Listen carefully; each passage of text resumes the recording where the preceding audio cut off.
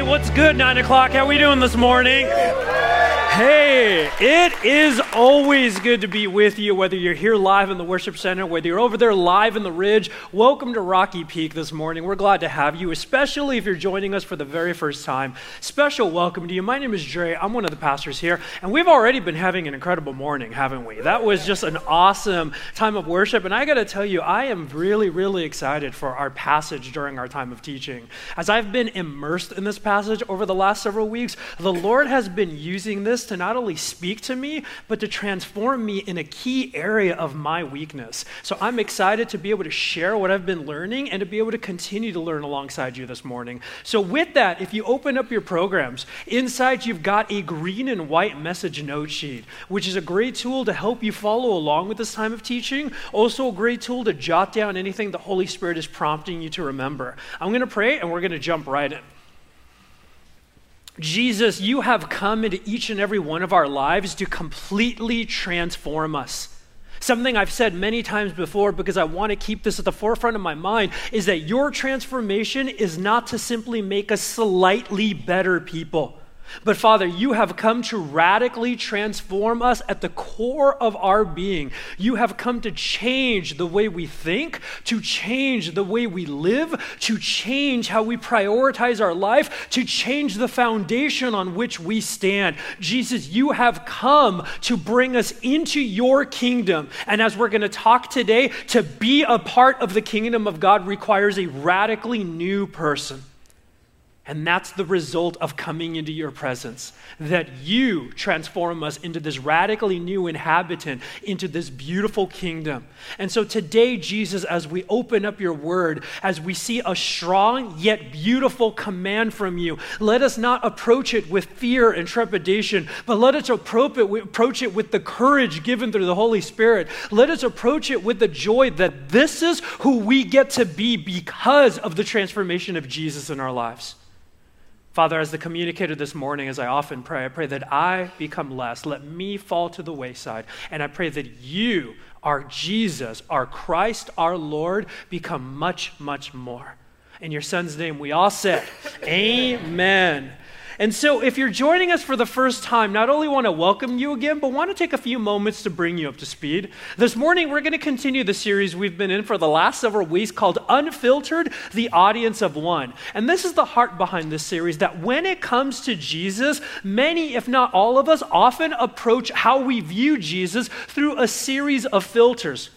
And what these filters do is they distort, they manipulate, they change the image of Jesus. Therefore, we're not getting an accurate view of who he is, of what he said, and therefore we don't have an accurate view of what it means to truly follow after him. And so what we want to do is we want to go back to one of the earliest accounts, go back to the first century, looking at the gospel according to Matthew. And by looking at one of the earliest accounts of Jesus, we want to be able to capture some new images by removing these filters. So again, we not only see who the true Jesus is, but we have a good understanding of what it means to follow him. And so in this series in particular, we've been in what's called the Sermon on the Mount. This is the most famous teaching that Jesus ever gave, and it's arguably the most famous teaching in the history of our world. And what Jesus is doing through the Sermon on the Mount is he is declaring that the kingdom of God is now here, that the kingdom of God has come in the person of Jesus,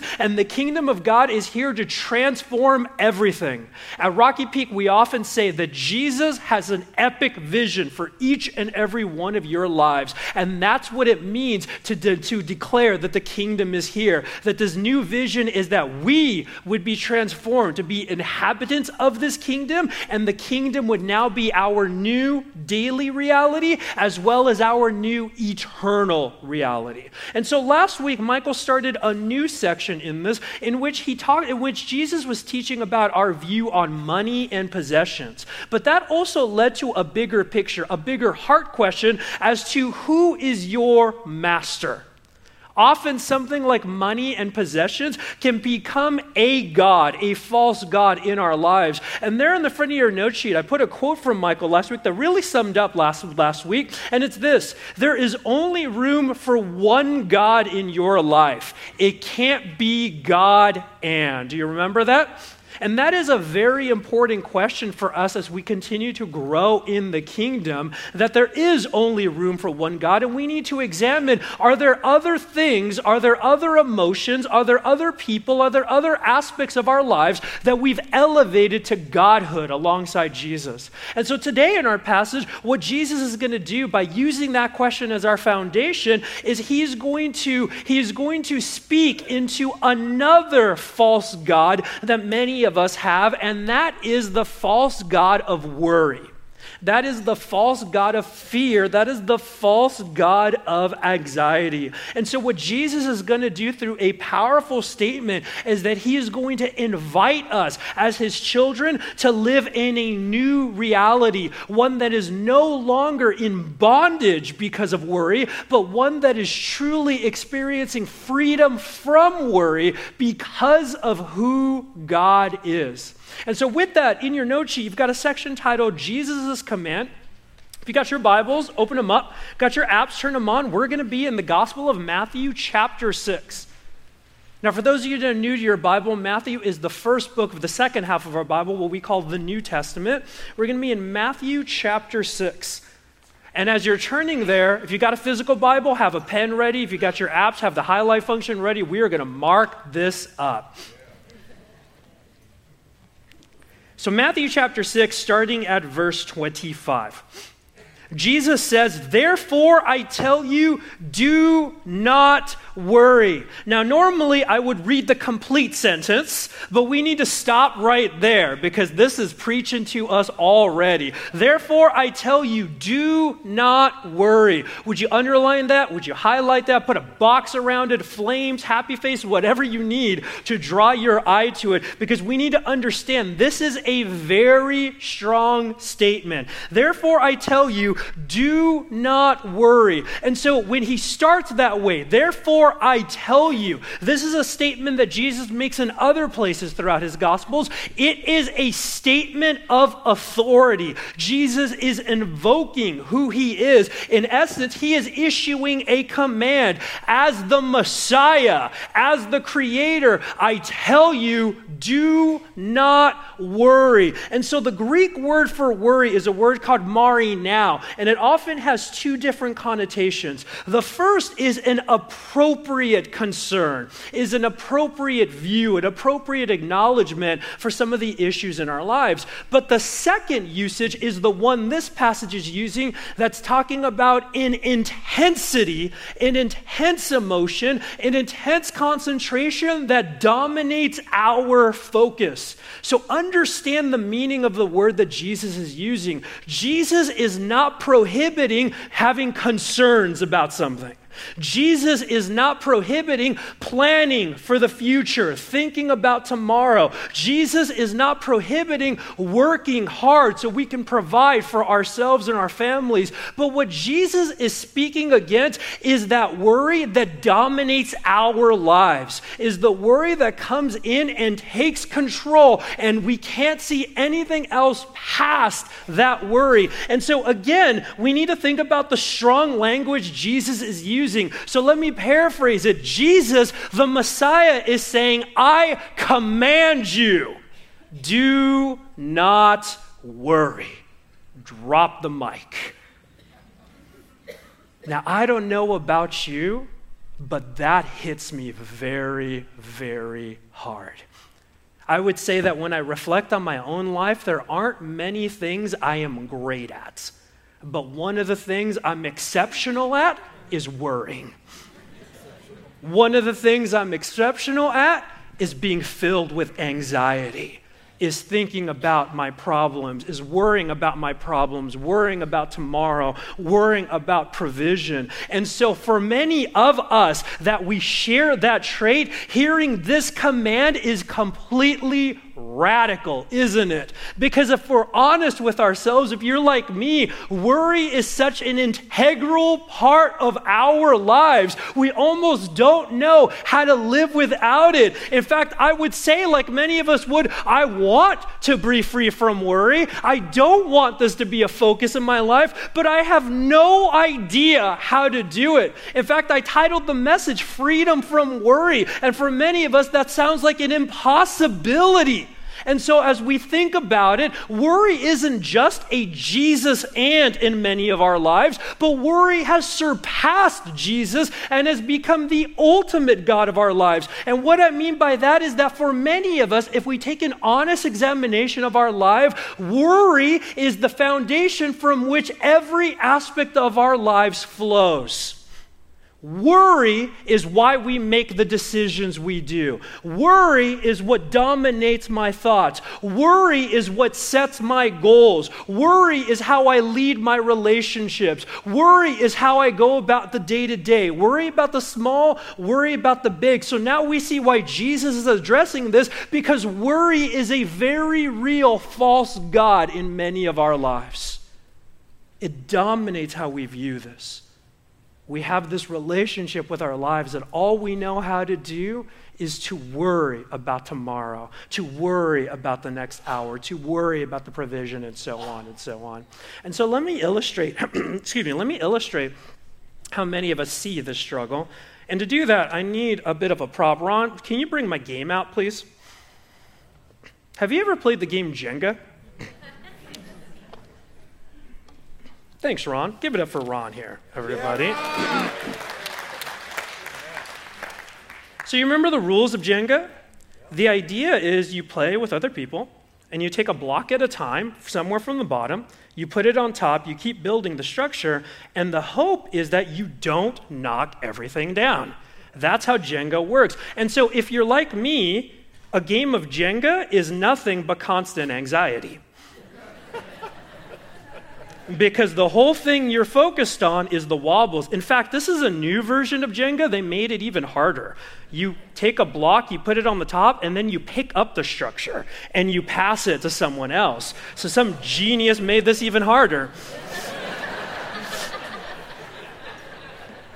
And the reason why I'm using this as an illustration is because for many of us, this is our lives. We are stuck in a never-ending cycle in which we are playing a solo game of Jenga. And what I mean is each one of these blocks will represent our worries. This is our finances.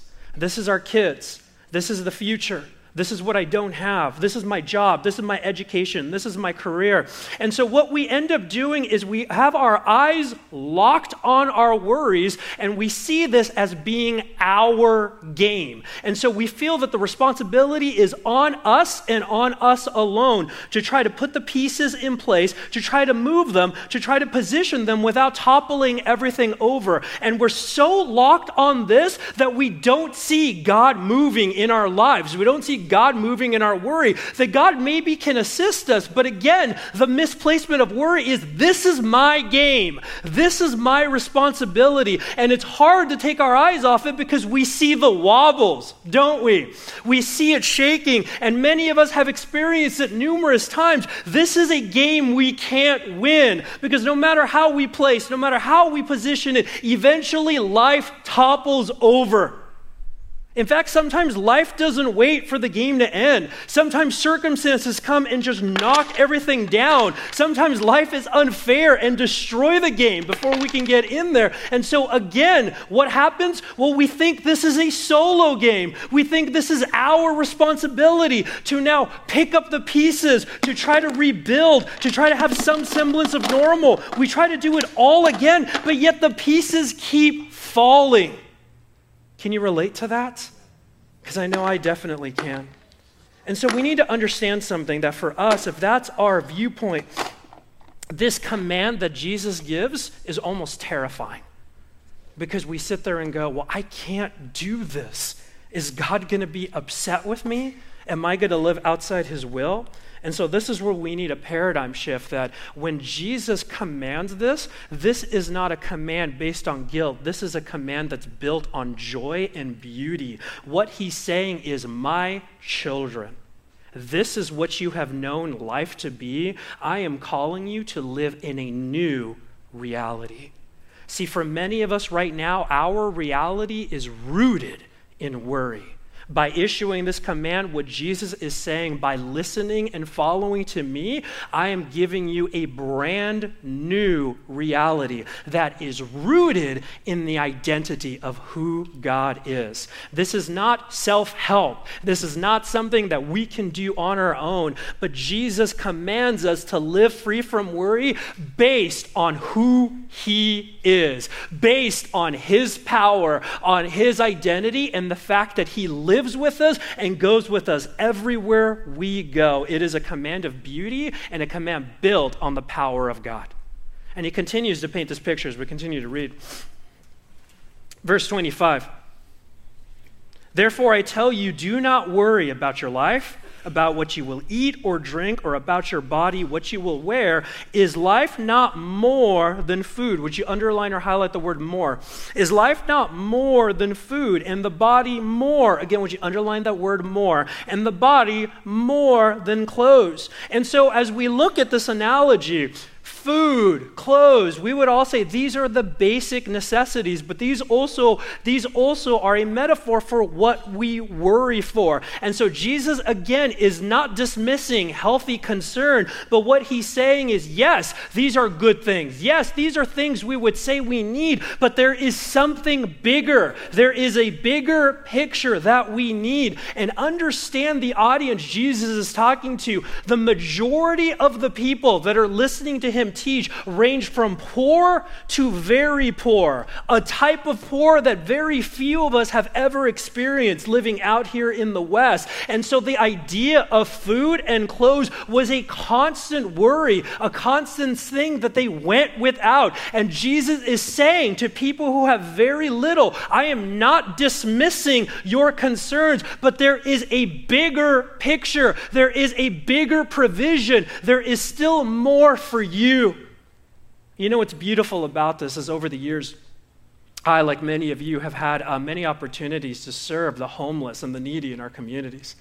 And what's amazing when you get to do that is you see stories of tragedy, you see stories of loss, but without fail, you always find people in the homeless community who are filled with genuine joy by Jesus.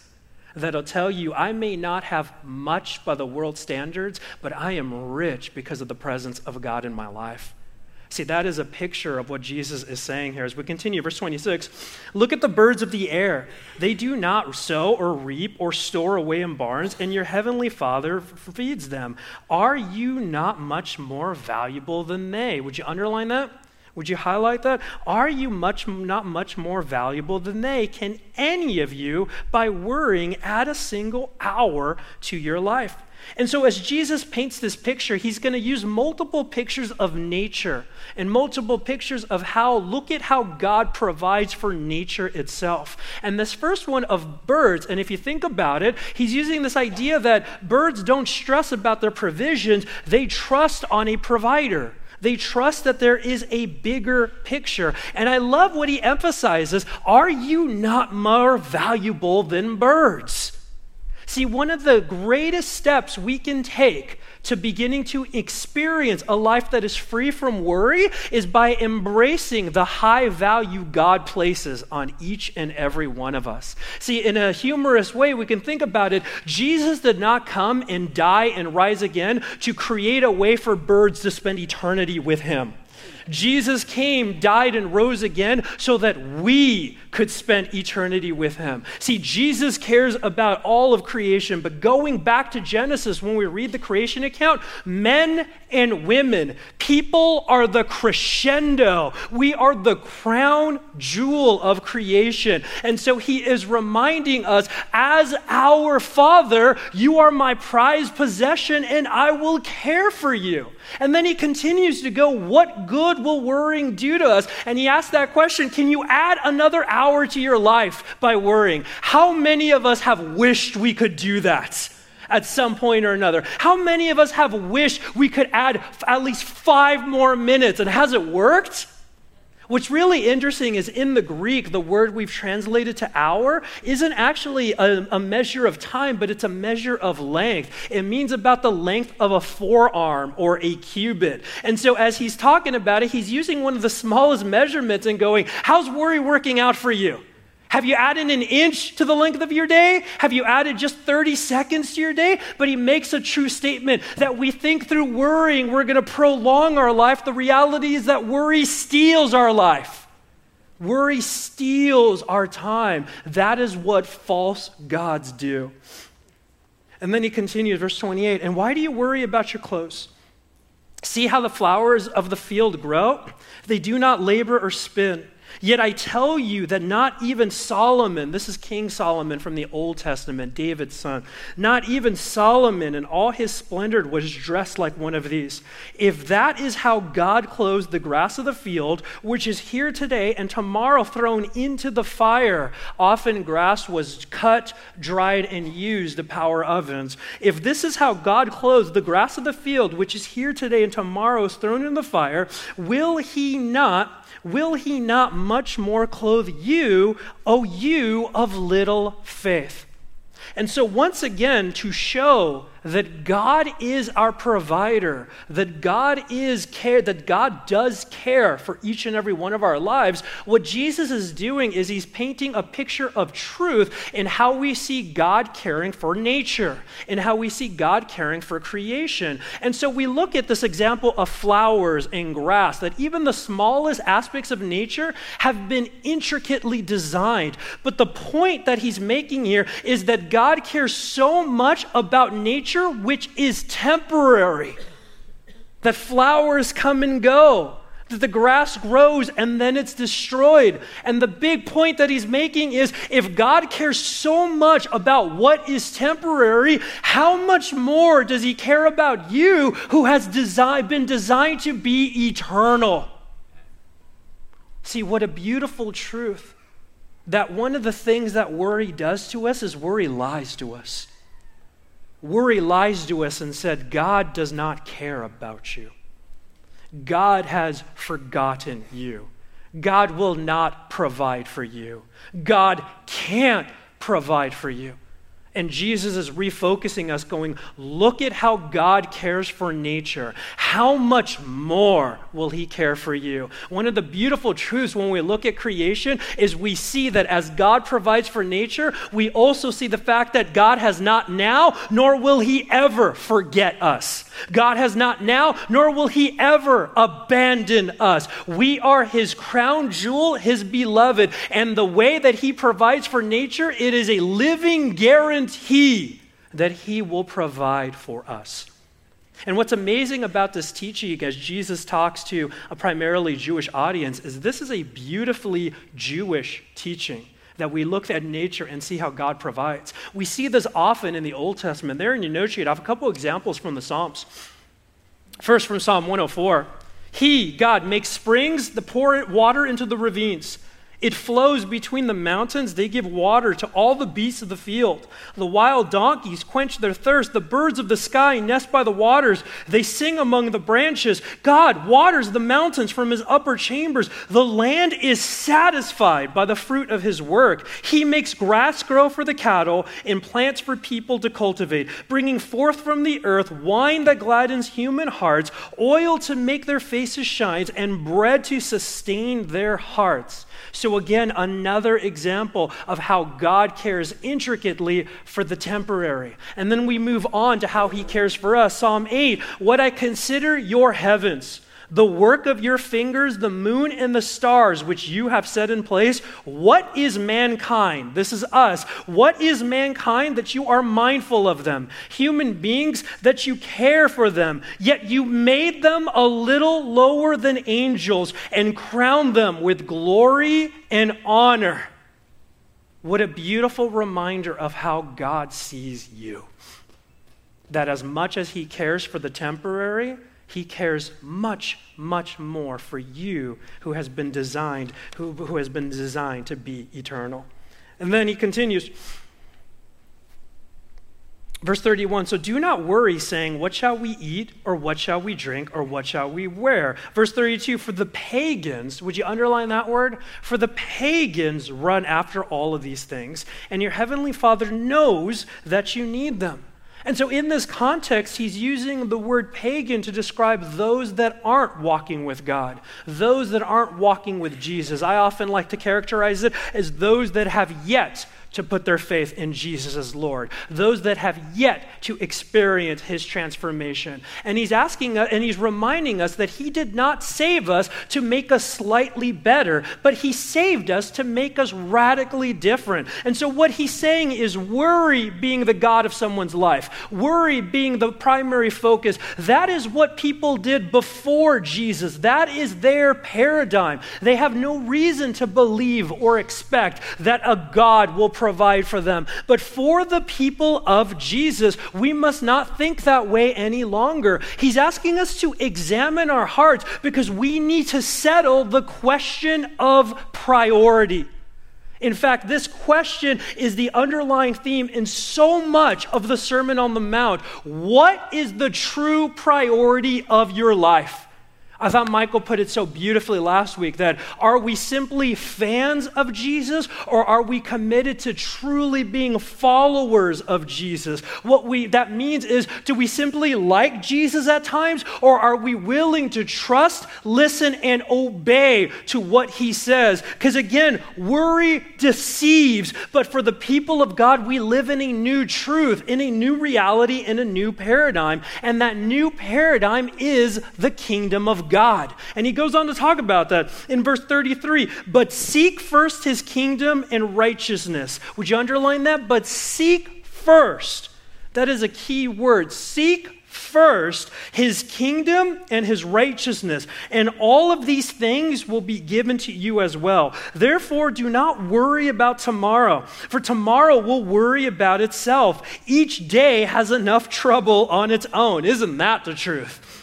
Each day has its own enough trouble, but seek first the kingdom. And again, this is asking the question of priority. The kingdom of God, which is the priority in the mission and teaching of Jesus, that the kingdom of God is here to introduce us, to take us into a new reality. The kingdom of God cannot simply be one of competing realities in our lives. That is the question Michael asked. Is it Jesus or is it only Jesus? Another way of looking about that, is it the kingdom or is it the kingdom and? Because when the kingdom of God is anything but ultimate, that's when we filter it.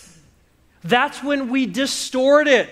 That's when we shrink it. And when the kingdom of God is shrunk in our life, when the kingdom of God is not our ultimate priority, that's when worry takes over.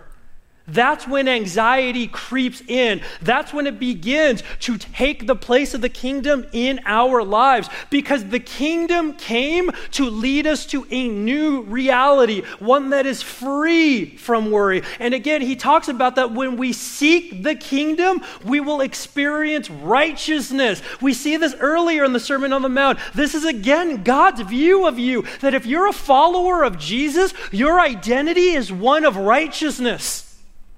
We are not perfect. We don't know all things.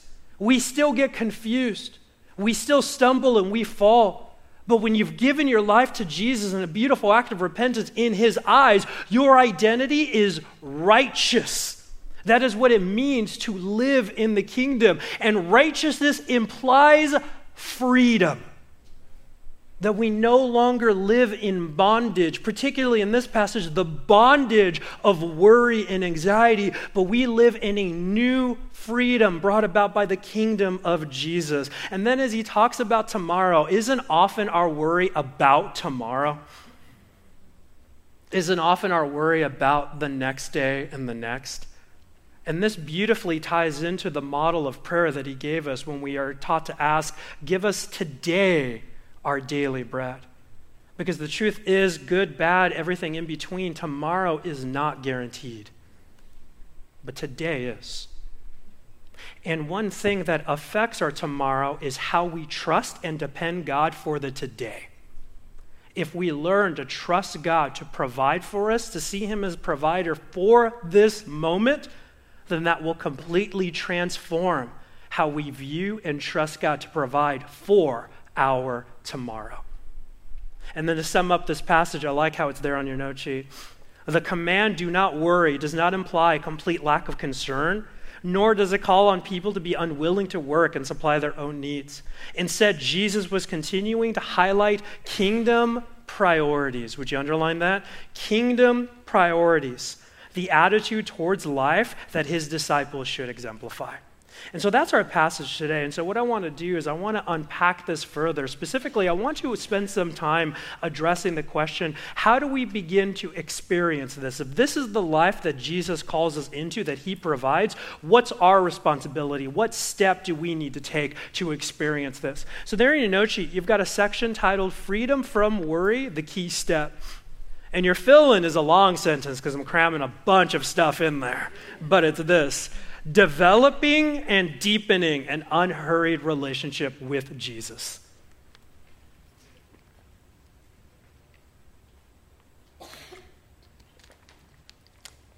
How do we experience this life that is free from this all-consuming worry? By developing and deepening an unhurried relationship with Jesus. What it means to not be a fan, but to be a follower of Jesus, means that we engage in genuine one-on-one relationship with him.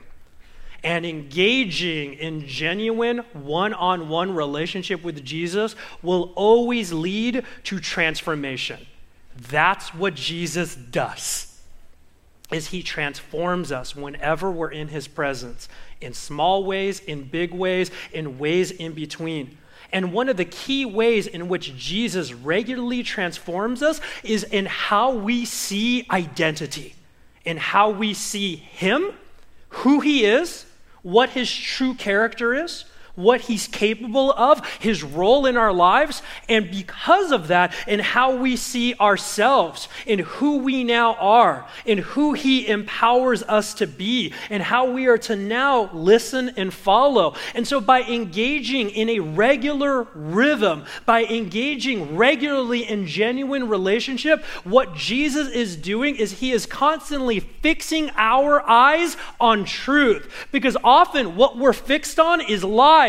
Often what we're fixed on, all these false gods. In this case, often what our eyes are fixed on is worry. But what Jesus does through his transformation is that he moves our gaze and he fixes it on him. And by expanding our view of identity, he keeps growing bigger and bigger in our sight. He keeps becoming much, much more powerful. And that is how we experience a life that is free from worry. Because the reality is, when we see our worries, they are giants in our lives, aren't they? Whatever it is we're worried about, whether it's finances, whether it's health, whether it's relationships of some kind, whether it's the future, whether it's a combination, whether it's an addiction, whether it's a need for healing. And again, we're not dismissing this, but the reality is they become giants. And when something becomes a giant in our lives, that's all we could see, isn't it? It's hard. No matter how we shift our gaze, we can't see it. We can't pass it. And so by engaging in a relationship with Jesus, by developing, meaning starting that relationship, by deepening it, meaning regularly engage in that relationship, what Jesus begins to show us is not only that he is bigger than the giants of worry in our life, but that he is the giant slayer in our lives. These giants are not going to fall by our own power, but they're going to fall through the power and authority of Jesus. And by engaging in this relationship, it directly impacts the size of Jesus in our lives. Because how big we see Jesus impacts how we trust him with our worries and our anxieties when we find peace. And for many of us, we need to hear this message of God because we need a bigger image of Jesus in our life. Because for many of us, we have an image of Jesus that is smaller than the giants we face. And if our image of Jesus is smaller than the giants are going to win. And we need to remove those filters. A small image of Jesus lessens the impact of his power in our lives. Let me illustrate it this way. I've talked about it before. Many of you know that I've been a voracious reader my whole life. And something I've mentioned many times from the stage, one of my favorite series of books is The Chronicles of Narnia by C.S. Lewis. Particularly, my favorite in the series has always been The Voyage of the Dawn Treader. And if you've ever been familiar with the Narnia books or the Narnia movies themselves, C.S. Lewis, as a Christ follower, often used them as an allegory to teach truths about Jesus and who he is. And one of the most blatant ways, and a beautiful way of saying that he does that is through the character of Aslan, the lion and the ruler of Narnia. Andre, if you would throw that image up there. And so how we're meant to picture Aslan is this massive, powerful lion. See, we're introduced to Aslan and we see that he is creator, much like God, that out of his voice, Narnia is created, Narnia is sustained. That through this image of Aslan, he will take the battlefield with us. He will win the wars. He will carry our burdens. He will end our suffering. In fact, my favorite line is from the Lion, the Witch, and the Wardrobe, when the kids are about to meet Aslan and Mr. Beaver is describing who he is, and he says, Aslan is a lion. He is the lion. He is the great lion. Oh, said Susan, I thought he was a man. Is he quite safe? I shall feel rather nervous about meeting a lion. Safe? Said Mr. Beaver. Who said anything about safe? Of course he isn't safe, but he's good. He's the king, I tell you. And again, it's meant for us to picture this giant, unstoppable force. And so as we read through this series of books, having a big image of Aslan is essential for us to understand the impact of his role and the character in these books. Now, if we didn't have a big image of Aslan, that would lessen or ruin the impact. In fact, if we had a different view of Aslan, let's say a picture like this. Andre, could you throw the next one up? If that's how we viewed Aslan, it completely changes the nature of the books, doesn't it? If that's how we pictured Aslan, and in one of the books, like in Prince Caspian, when it says that Aslan will take the battlefield, we would go, really? That guy? What can he possibly do? Andre, you can pull those down, thank you. And that's used to illustrate for us that if we have a small view of God, then we will see ourselves as bigger. And again, going back to the Jenga analogy, it is now our responsibility to fight the giants on our own. But if by developing and deepening a genuine relationship for Jesus, we allow him to transform how we see him, then again, he will not only become bigger than our giants, but we will see him as the one that slays our giants. And so when we see Jesus as anything less than big, then what happens is we filter him. Worry is a key filter we place on Jesus. And so it's through relationship that filter is removed. But it's not only a one-time thing. This is where that word unhurried comes in. You know, one of the most beautiful things about God, and to be honest, as a sinful human being, one of the most infuriating things about Jesus is that a key characteristic of him is that he is unhurried. He is not rushed. And when it comes to our worry, when it comes to our anxiety, we are in a hurry, aren't we? We want this done now. And again, this is the opportunity for sin to take a hold, that if it's not done now in the specific way that I request or that I want, then we start thinking lies about Jesus. That maybe you can't, maybe you won't, maybe you don't care. But here's what's genius. We are better off for him being unhurried, because as we learn his character, that he is big, that he is giant slayer, that he is provider, that he is with us, sometimes the best education we can get on that is by sitting with the Lord in an unhurried pace in the midst of our anxiety, in the midst of our trials. Sometimes in our deepest struggles, the Lord is unhurried because it is the best way to see that he is who he says he is, that he is bigger, that he is powerful, that he is the Aslan in our lives, that he will take the battlefield, that he has not forgotten who we are, that he will lead to freedom. The Bible talks about that in that unhurried relationship is when we begin to understand that he gives us a peace that surpasses all understanding, that doesn't just come from our circumstances being changed, but that peace comes from our vision being changed as to seeing who Jesus is. And I pray, and we are invited to ask Jesus, change this. Jesus, provide this. And we know that prayer does. But the most important thing that Jesus provides for us is his presence. And it is in that unhurried relationship that we grow exponentially. And we need to be willing to sit in that. I like how it's put there in your note sheet. We can advance along the road to perfection only by walking closely with Jesus. As we watch his way of dealing with the countless problems and troubles that beset his life, we achieve wisdom as to how to meet our own. But to walk with Jesus is to walk with a slow, unhurried pace. Would you underline that? But to walk with Jesus is to walk with a slow, unhurried pace. And he says, why? Hurry is the death of prayer. In other words, hurry is the death of relationship. Hurry is the death of trust.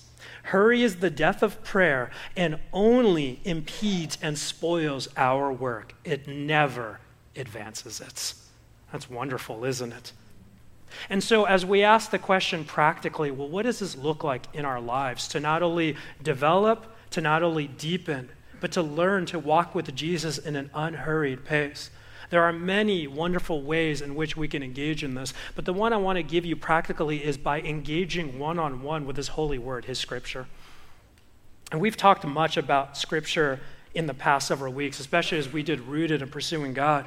But the reality of Scripture is that it's not simply a mere book. Scripture is God-breathed. The breath of God is contained in the pages of Scripture, and the breath of God brings it the authority and power of God, and it's the authority that only God has, which is to give life, which is to grow us and transform us, which is to bring us into the kingdom. And the beauty of Scripture is that Scripture is constantly screaming who God is, how much bigger he is than the worries and the giants in our lives. Scripture is constantly removing filters. If you are looking to see an unfiltered image of Jesus, there is probably no better method than learning how to engage one-on-one with him in Scripture. It's why, as a church, we devote everything we do to Scripture.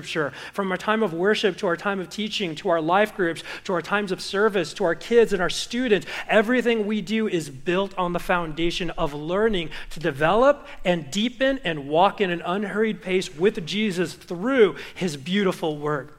Now, in terms of how to get into it, some of you are here and you're new to this idea of Scripture, and you just need some more insight into what exactly is the Bible. Some of you are here and you're looking for, how do I practically get started? If you hop on our YouTube page, I wish I had the time today, but if you hop on our YouTube page, or if you download our free Rocky Peak app, there are our videos. And so specifically, if you go back to the Pursuing God series, you're going to see it right there on one of the early YouTube channels, one of the subdivisions on our YouTube channels. There are some wonderful message on both what is the Bible, and secondly, how to engage and read in the Bible one-on-one.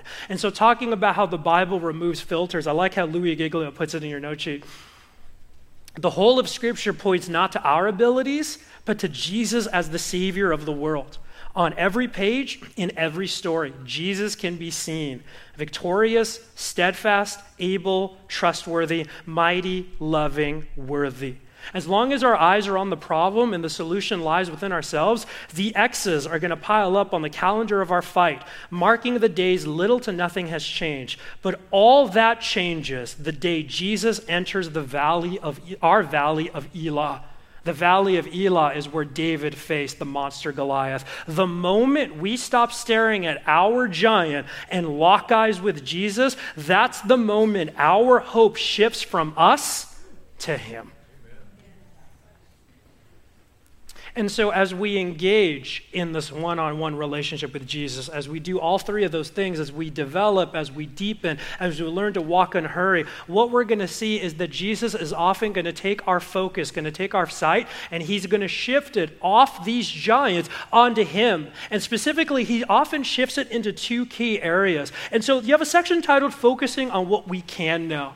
And again, I titled it this way because when we worry, it's because we worry about the mystery. We worry about what we don't know. And it's in those times that we need to be refocused by Jesus on what we do know, on what will never change. And so the first area in which Jesus often fixes our eyes on is this, his character, Jesus' character.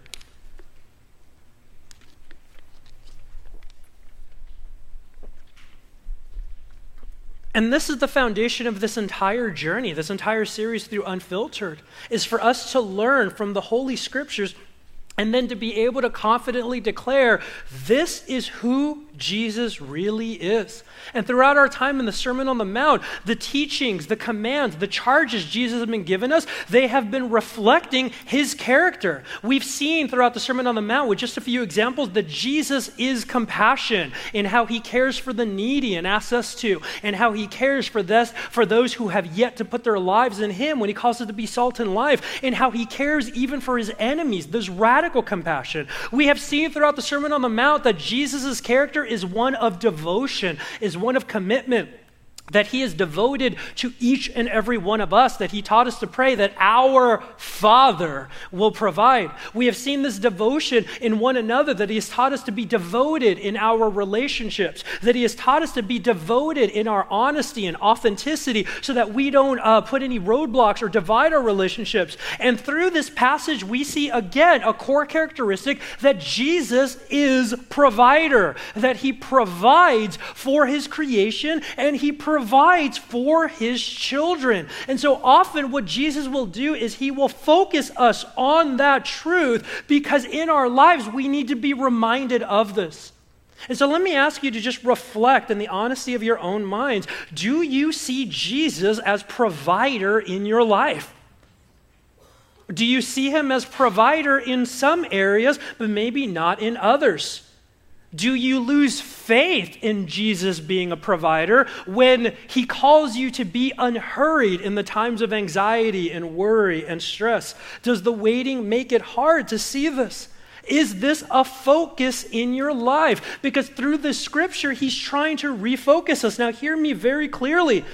The methodology of Jesus is never to guilt and shame us. Some of us might be answering those questions and going, no, or it's hard to trust. We might be feeling a holy conviction. But the reason why the Lord is speaking to us is not for us to hang our heads in shame, but this is an opportunity to see Jesus in a fuller picture, to see him more as providers in the midst of our worry. This is an opportunity to be transformed.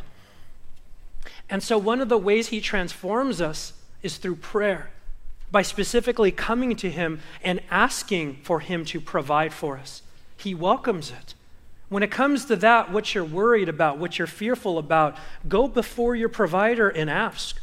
Go before your provider and plead.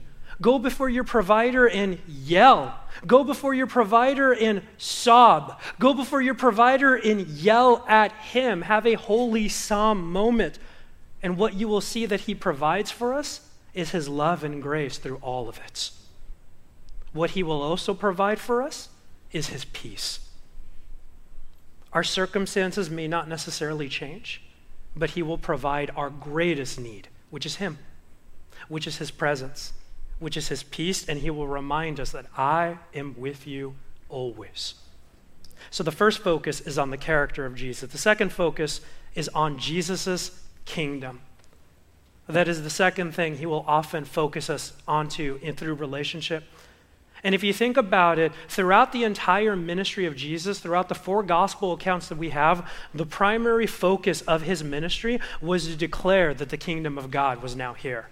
The kingdom of God was Jesus' focus. In fact, earlier in Matthew chapter 4, this isn't in your note sheet, but when he started his teaching ministry, the first thing he taught was repent, for the kingdom of heaven has come near. And the reason why this is such a focus for him when he's talking to us, his disciples, his children, is he wants to constantly remind us that the kingdom of God is not this abstract, unreachable place. The kingdom of God is not a fantasy. It is not Narnia, how we talked about. It is not Middle Earth. It is not Never Never Land. But the kingdom of God is here and now. And for the followers of Jesus, the kingdom of God is our ever-present reality.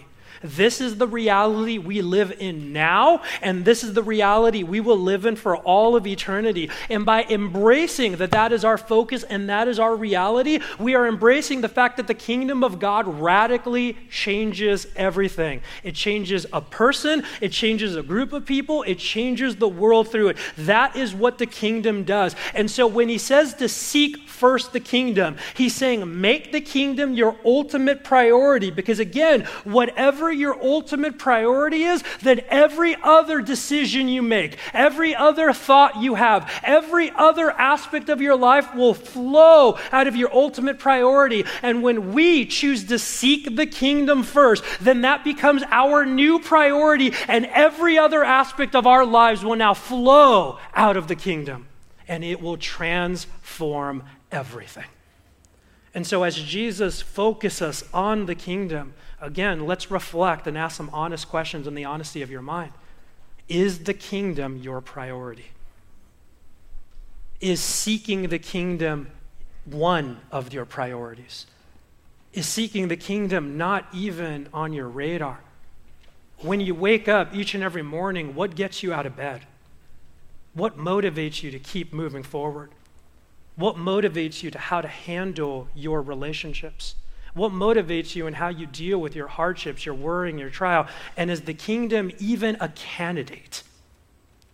Now, again, there might be some holy conviction there, but know that Jesus is here to remove shame from our lives, that this is an opportunity to be transformed.